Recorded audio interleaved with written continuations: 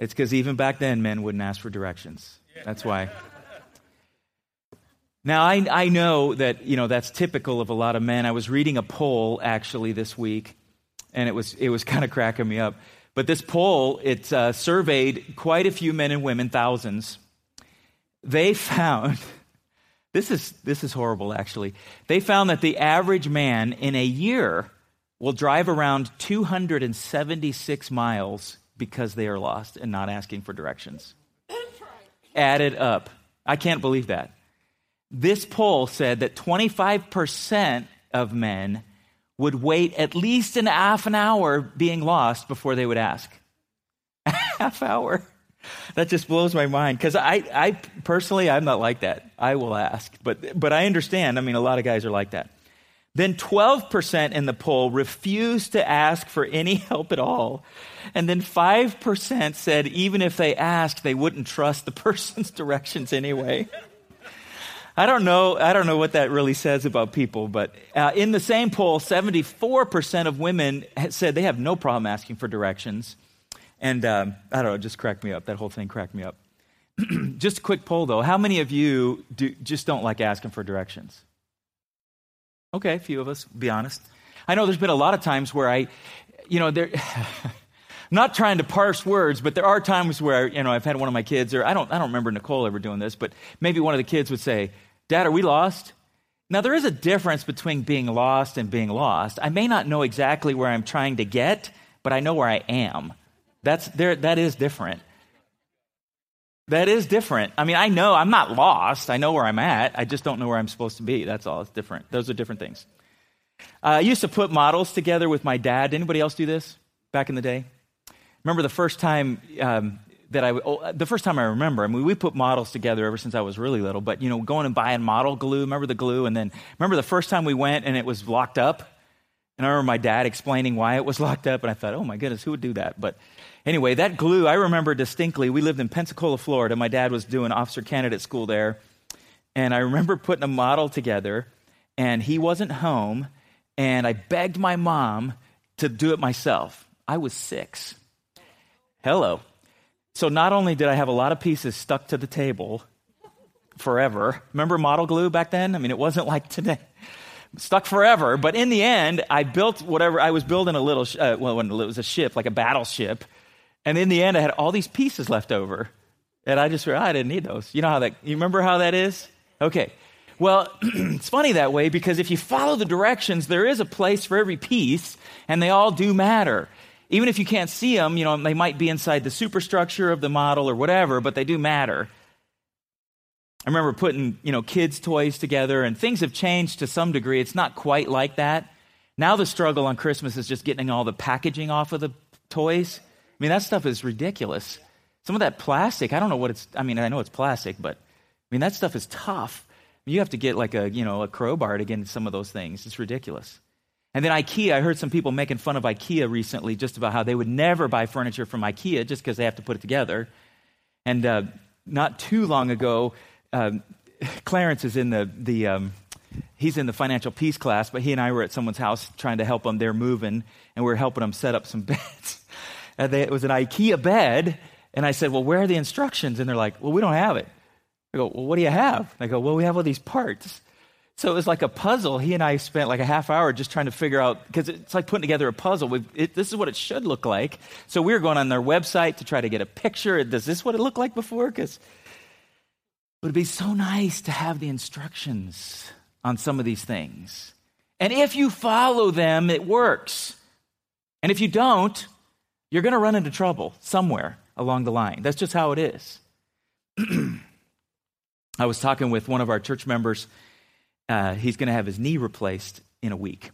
And as I was talking to him, I've walked through a few of you with that experience recently, and he's already had one. So this is what he told me. He said, I know what to expect, and I know what to do. He said, and my doctor told me that I am the poster child for following his instructions. And I'm going to do it. And I'll do exactly what he says, exactly how he says it, and I'll be fine. And I sat there and I thought, I wish I was more like that. Because every time I've had a major surgery, I've either pushed it too hard or something, Like, for instance, I had my left knee, I tore my ACL snow skiing, and then I distinctly remember asking the doctor, when it would be okay. And he said 6 months. I know he said that. So what happened was I skied 6 months later, and then when I went for a follow-up, he said, "You did what?" And then he went into all this explanation, because what they do is they took the middle part of your patellar tendon right there. They cut it out with a bone chip from the top too, then they drill a hole through and then screw those bone chips into your femur and your shin. Yeah, I know.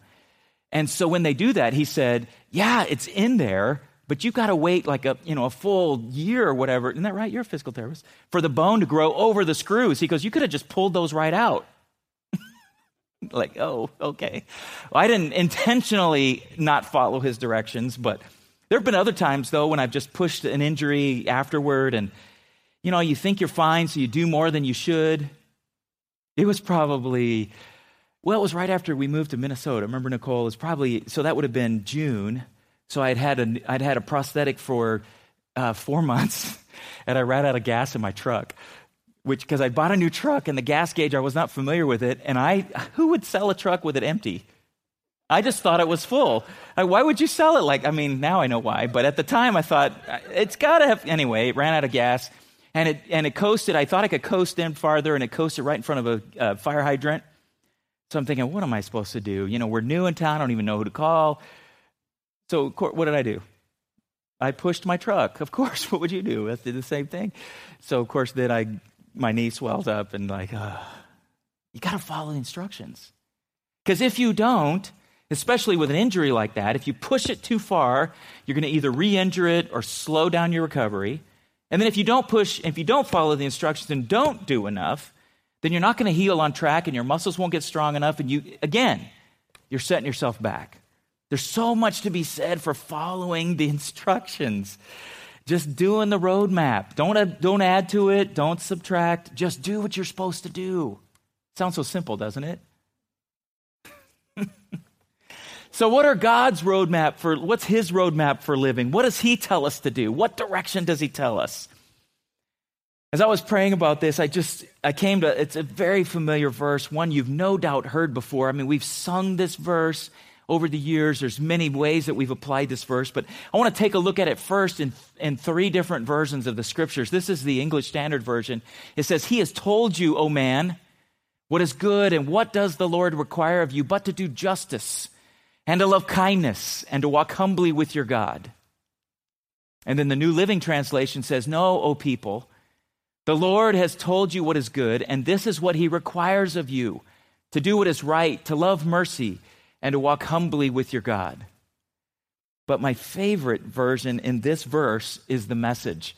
And it says, I love this because it's almost like he's saying, you know better. Here's what he says. "But he's already made it plain how to live, what to do, what God is looking for in men and women. It's quite simple." Remember, just like following instructions. "Do what is fair and just to your neighbor. Be compassionate and loyal in your love. And don't take yourself too seriously. Take God seriously." So let's take this down and just try to look in it closer, just a little bit closer. The first thing he says is to do justly. And I know you know what that means. It means to act with fairness and honesty and integrity. But here's the thing about justice and what is just. It seems like in our world today, everybody has a different standard for what that is. But there is a royal law of love that God puts out there that nobody objects to. When you do what is truly just, that is just. The thing is, most of us have a sense of fairness and right. And maybe you've noticed this, even children, there's times where you can violate their sense of justice. Have you ever seen this? We all do it. Like, for instance, if a child is sitting at a desk or a row of chairs and they get up to grab something and somebody else sits in their seat, what do they say? You sat in my seat. It's universal. We have a sense of right and wrong for most things. What happens, though, in our world is eventually you override that natural sense of right and wrong that God put there. And the more you override that, the easier it is for you to change your values of what is right and wrong. There's an old saying that says honesty is the best policy. Let me just change that a little bit. For Christians, it should be honesty is the only policy. Not just best, but only. I mean, as Christians, we should be the ones that are the most just, are the most honest, are the most fair, have the most integrity in everything we do. What it really comes down to is a heart issue. When he says to do justly, it's a heart thing. Let's look at a couple other scriptures that for instance, in Psalms, it says, you desire truth in the inward parts. Justice has to come from within you. Not something that you do just because somebody's watching or because it's required, but it's something that's who you are. In Proverbs 4:23, it should be 4:23, not 24:3. A little dyslexic sometimes. Keep your heart with all diligence, for out of it springs the issues of life. When you violate the sense of justice that God puts in you over and over, it does start to deteriorate that flow of life that God has put in you. It's almost like you're diverting a pure stream into something else. And once you go that way, it takes almost an act of God to change those things. Notice too, when it says do justly, it's a decision you make. A decision. It's an act of your will to do justice. You choose it. You choose to do justice. It's not just random acts of kindness, which are wonderful, but it's intentional. You intentionally do justice to everybody you can find. It's about integrity, doing what's right in the dark, no matter what. No matter what.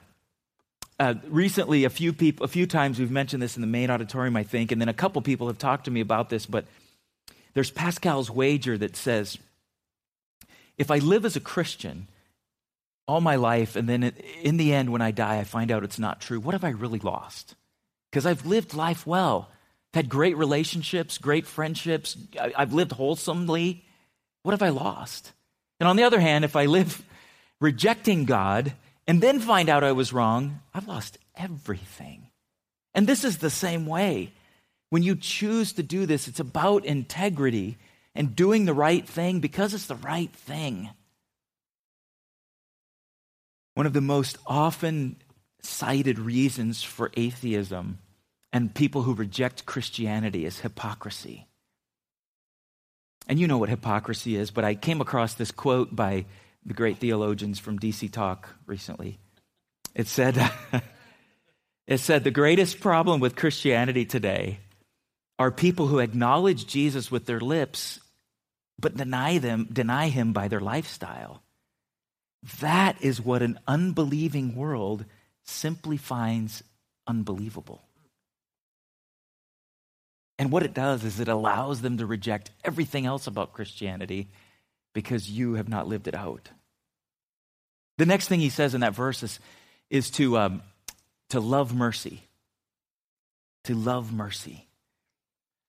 I know we don't often do this, but it's interesting. There's times where the same word in Hebrew or Greek, but in this case Hebrew, has been translated different ways in the Bible based on the context. That's how often they would do it. This particular word for mercy here could also be translated as tender mercies or loving kindness or steadfast love. That's the kind of love that is credited to God that it often says man struggles with. Because it's an enduring type of love that we, a lot of times, we have limits to our love, don't we? I mean, there's times where we care and we care and we care, but then we get tired. He doesn't. There's times where we care and we care and we care, and people offend us too many times, and we say, okay, that's enough. We don't have to say it verbally, but in our heart hardens. His never does. This word for mercy here is a word that goes on and on and on. I also notice that when he says to love mercy, he's not saying have mercy on people, but he's saying to love mercy. There's a difference. I have to be honest, there's times where I have mercy on somebody and I don't want to. I don't think they deserve it. Or I don't think that what they've done, or maybe what they've done in the past, makes me feel like I don't want to extend mercy to them, but I know I should, so I do. That's not what this verse is talking about. This is a whole different position of your heart. Again, it's not just acts of kindness that are random or whatever, or because we're being obedient or compulsory. It's because we love mercy. That's different. I guarantee you, if you know somebody who loves mercy, you want to be around them. You want to be around them. On the other hand, the converse of that, you don't want to be around people who don't love mercy. You don't. You know who I'm talking about. You probably thought of somebody, sadly. Because there are people in our world today who are tough to be around because everything is hard.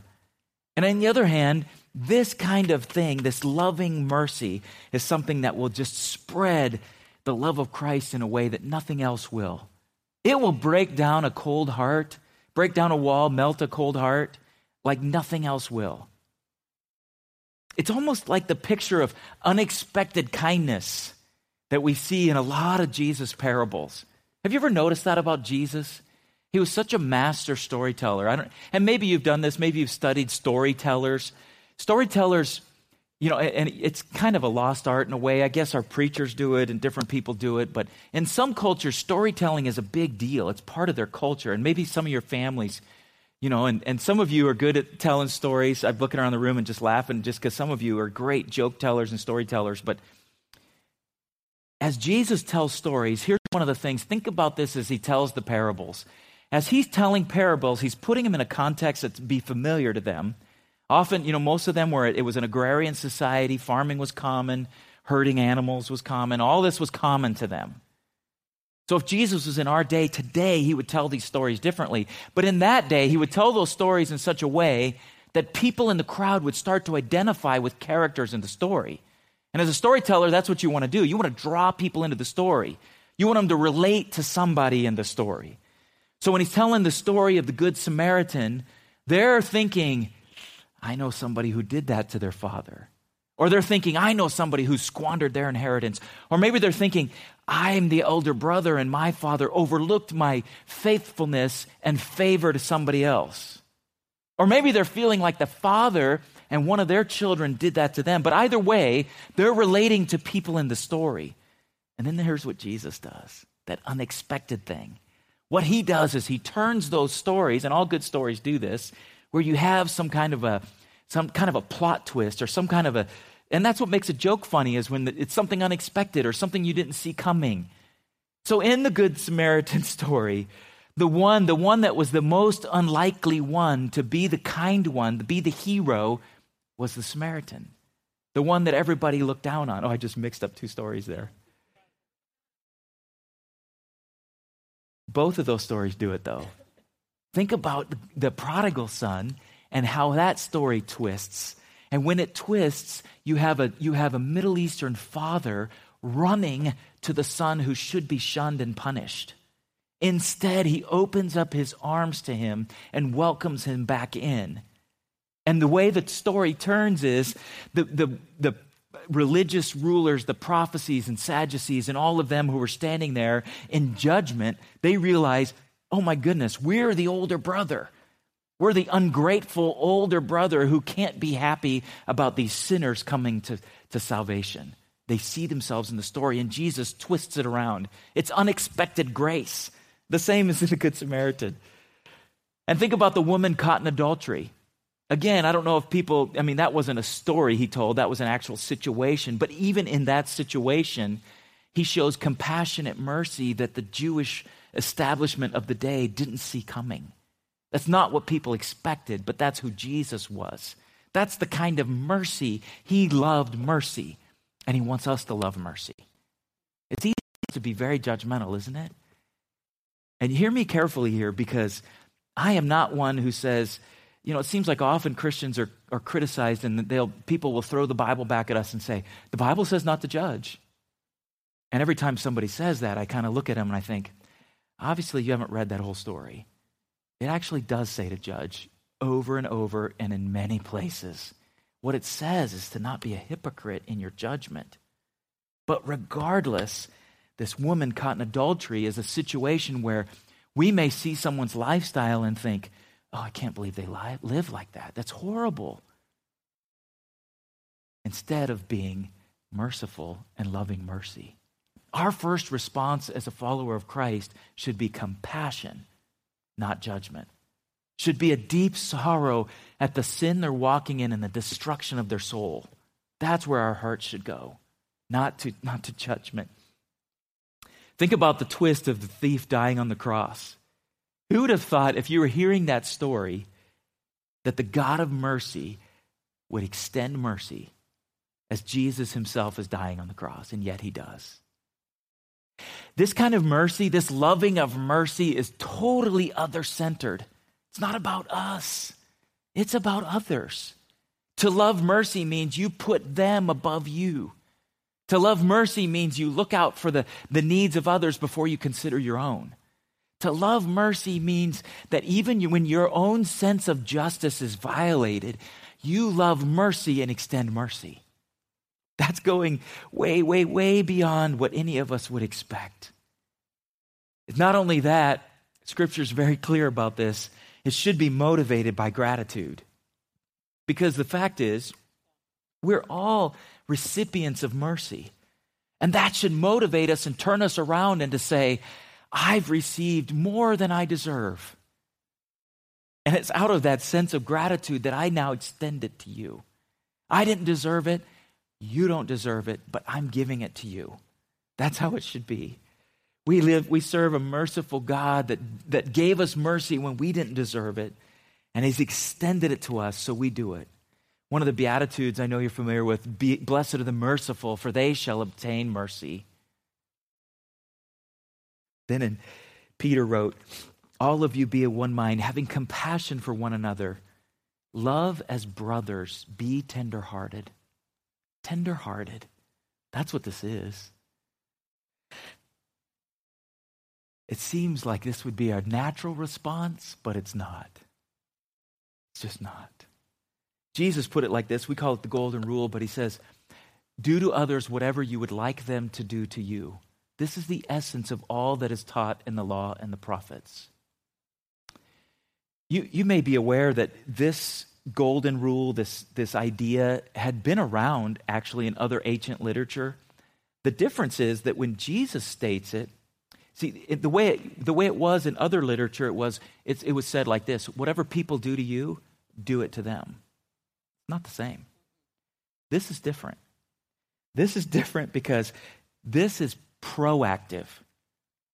When I typed that in, I thought of the face cream thing, but this is proactive. This means you do it first, no matter what they do to you. You do it first, no matter if there's any return or expectation of return. You do it first, even if they haven't acted nicely to you. This is different. This means as a Christian, you put yourself out there and you risk everything by giving even before you receive, and giving whether or not there's any guarantee of receiving back. This is tough. You're going to love others and do unto others just as you would want to be treated. It's hard though, isn't it, sometimes? I'm the friend who always calls. Is anybody else like that? And I've had people ask me sometimes, why do you call? They haven't called you. You know why? Because I want the relationship. I'm going to do it. I want to do it. But this is what we're talking about here is way bigger than that. What this is talking about is you extend mercy, no matter what, because it's the right thing to do. The word mercy is used nearly 300 times in the Bible. Grace 176 times. Forgive 112 times. I think to fully understand it is to understand that it's the thread and the story of the gospel itself. We actually become that projection of Christ and his love in every situation. What he did for us, we then do for everybody else. And we could never, I hope to the Lord that you never go through what he went through. But I know you know the story of the Passion. I just read that through again in my Bible reading the last few days. And I was struck again by all the torment Jesus suffered at the hands of the very people he created. It just blows my mind sometimes to think about the God of the universe would come and endure that for us. The humiliation, the pain, all of that. And why? To extend mercy, because he loves mercy. And so much so that he says, Father, forgive them because they don't know what they're doing. And when he said that, he wasn't just saying that to the Roman soldiers or the Jewish leaders or the Jewish people that were ranting and raving. I really believe he was saying that as a statement of all humanity. That in a lot of ways, we don't know what we're doing when we're sinning against him so deeply. It's almost like we can't fully comprehend what our sin does to him and how much it pains his heart. Those of you who are parents, sadly it happens early and often, but you know how painful it is when your child blatantly defies or disobeys you. And there's times where they do it in such a way that it's not as if it's just a convenience for you. It wasn't like you told them to walk on this side of the room instead of that and it didn't matter. Most of the time, it's things that you're doing it for their own good and you're saving their life. So it hurts your heart, one, because you love them so much. Another way it hurts you because you wish they would obey just out of love and care, but they're little people just like we are and they're defiant and do all that. But it also hurts your heart because you know what's ultimately best for them. And you forgive them because you know they don't know what they're doing. And yet we encounter people every day who need that measure of mercy from us that's been extended to us. The last thing he says in there is walk humbly with your God. Those first two requirements, interestingly enough, were human relationship requirements. Isn't it interesting that God often, almost always defines our relationship with him as based on how our relationship with each other is? You can't have one without the other. I do not believe in monasteries or monks or any of that, or pulling out of the world. I don't believe in that. I don't think that's what God ever intended. Because all the time in Scripture, what you see is him measuring our relationship with him by how our relationship is with other people. So that's why the first two things he says is to do justly and then to love mercy. But then comes the relationship with him, and he says to walk humbly with our God. First thing I want us to notice is the fact that walking implies movement. It implies you do something. A relationship with God is not a passive thing. It's not something that just happens. I remember studying osmosis in high school first and then college, but the idea that something would just be absorbed and pass through a membrane into us. And I remember having a stupid thought as a high school kid, wouldn't it be cool if you could just, I know this is stupid, but just lay your head on a book and it would all soak in. Wouldn't that be cool? I know, but it doesn't work that way. And it doesn't work that way with God either.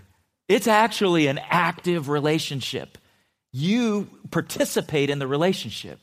It's not something that just happens and you are near it or you're by it and it soaks in or rubs off or any of that. It's something that you participate in, and the more you do, the more you get. The more you invest, the more you get back.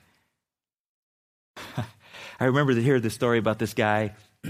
His wife was complaining to him. She said, honey, you never say you love me. You never. And he said back, he just said, look, I told you on our wedding day, I love you. If it ever changes, I'll let you know. Horrible, isn't it? It doesn't work that way. I like the positioning of this too. Walk humbly with your God. Because really the only way to have an accurate and a correct positional relationship with God is one of humility. That's it.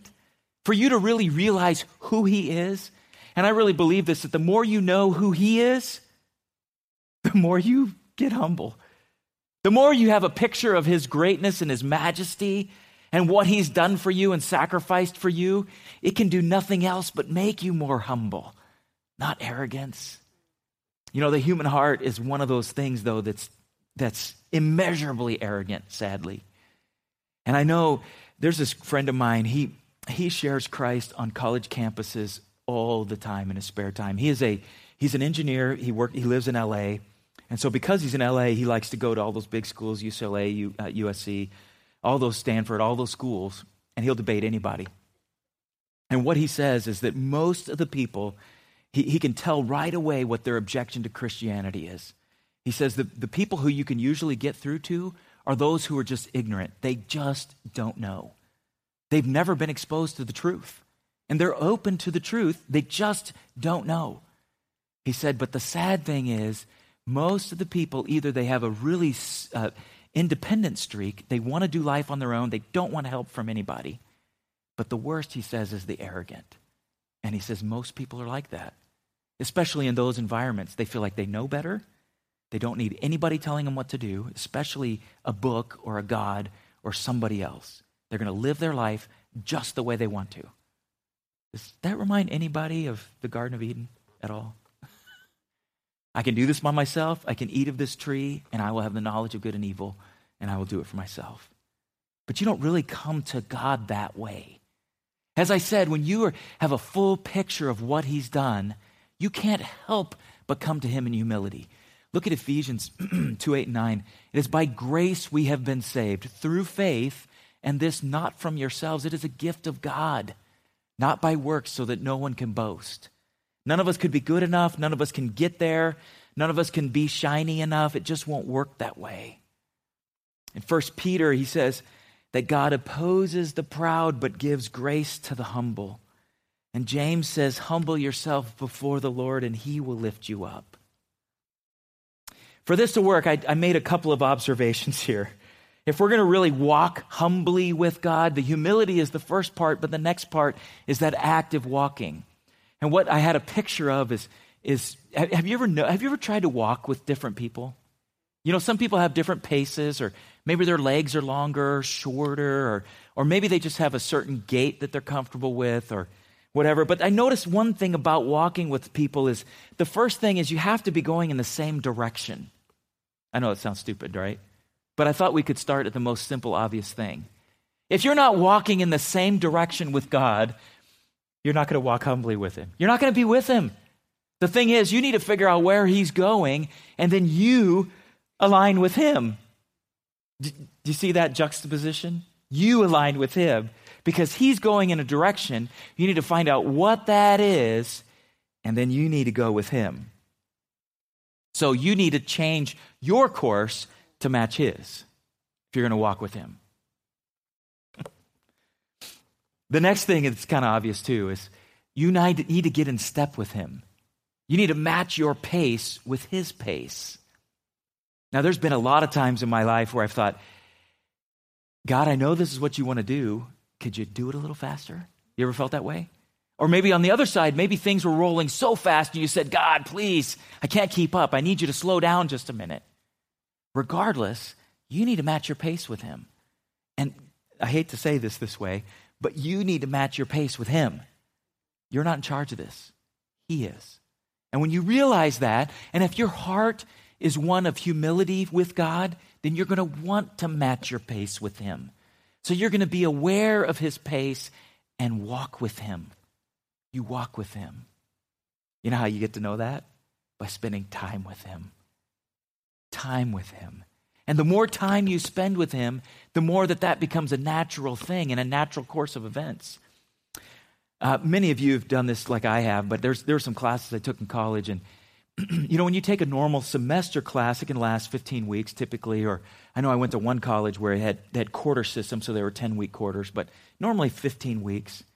But then sometimes you might take a summer class, or we had a Jan term class, and then what you do is stuff all of that into 3 weeks.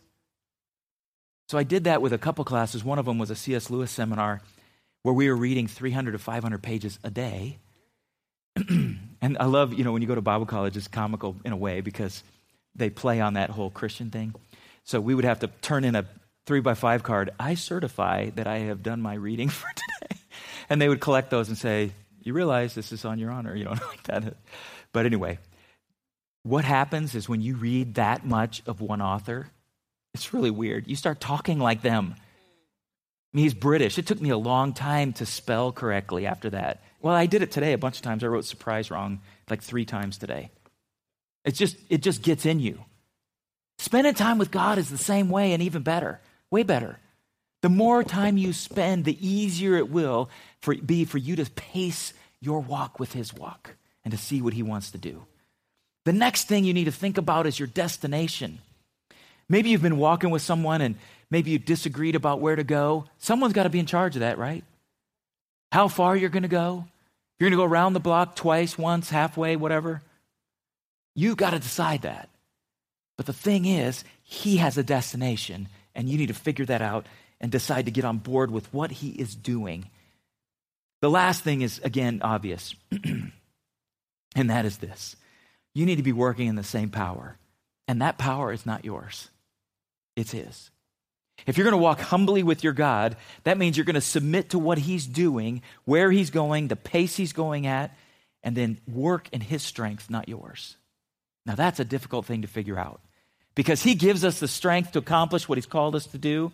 But there's a lot of times where we're working so hard, and God, why isn't this working? I'm trying so hard and I'm doing this. And I've heard him whisper to me, that's because you're trying and you're not letting me work through this. God has a better way, folks. He's got a plan and his way is better. Always, always better. You know what all this verse reminds me of? You know, as we read that earlier, let me read it to you again. I didn't put it on screen again, but I want to read that Message version because I liked it best. And it says,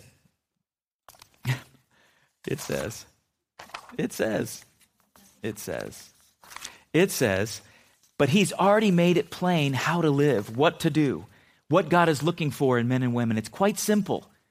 Do what is fair and just to your neighbor, be compassionate and loyal in your love, and don't take yourself too seriously. Take God seriously. You know what that reminded me of? It reminded me of love God, love others. Didn't it remind you of that? Love God, love others. So I wanted us to look at that Matthew 22 passage. It says, Jesus replied, when he was asked, what is the greatest commandment? You must love the Lord your God with all your heart, all your soul, all your mind. This is the first and greatest commandment. And the second is equally important.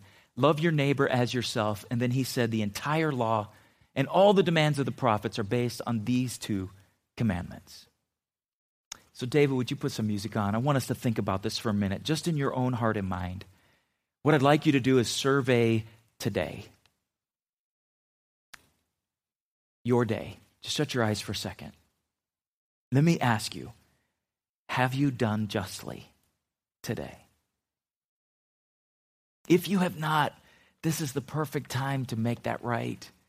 If there's an area where maybe you made a compromise or maybe you had an attitude slip and justified it and said, it's okay, I deserve this or that. Or maybe there was something in your heart and mind where you felt, on the one hand, like you couldn't help it, but you knew and you know now the Holy Spirit is speaking to your heart and you know that you did not do justly. You can fix that tonight. Let me ask you in the next question. Do you love mercy? Do you love it? Do you love it? Do you love mercy? When you see people or a situation or something comes up and someone offends you and does you wrong, do you love mercy? Is your first thought and inclination to extend the mercy that you have been given? If not, I have good news for you tonight. Because our God is in the business of making us more like him. He is continually working on us to turn us into the image of his Son. And he wants to create that in you tonight. The last question is, are you walking humbly? Are you walking in his pace and in his way? Have you considered his direction and where he's going and the possibility that you need to alter your direction, alter your pace, and line things up with him and what he's doing? I'm going to open this whole auditorium for prayer tonight. If you want to pray up front here, if you wanted to walk around or pray in your seat, I want to give you a moment to consider those things before the Lord tonight. If you have done injustice or not acted justly, I invite you to clear that up before him tonight. He loves to make you clean. He wants a deeper and a better relationship with you than you could ever imagine. If your natural inclination is not to love mercy and extend mercy, tell him that. Just be honest. He already knows, and he wants to correct that in your character and change who you are. And the same with walking humbly. If you have questions about that, spend some time speaking to him tonight about that. If things in your life don't seem to be going the direction or don't make sense, let him make sense of that tonight with you. Spend some time with him tonight. I invite you to pray. Father, bless you.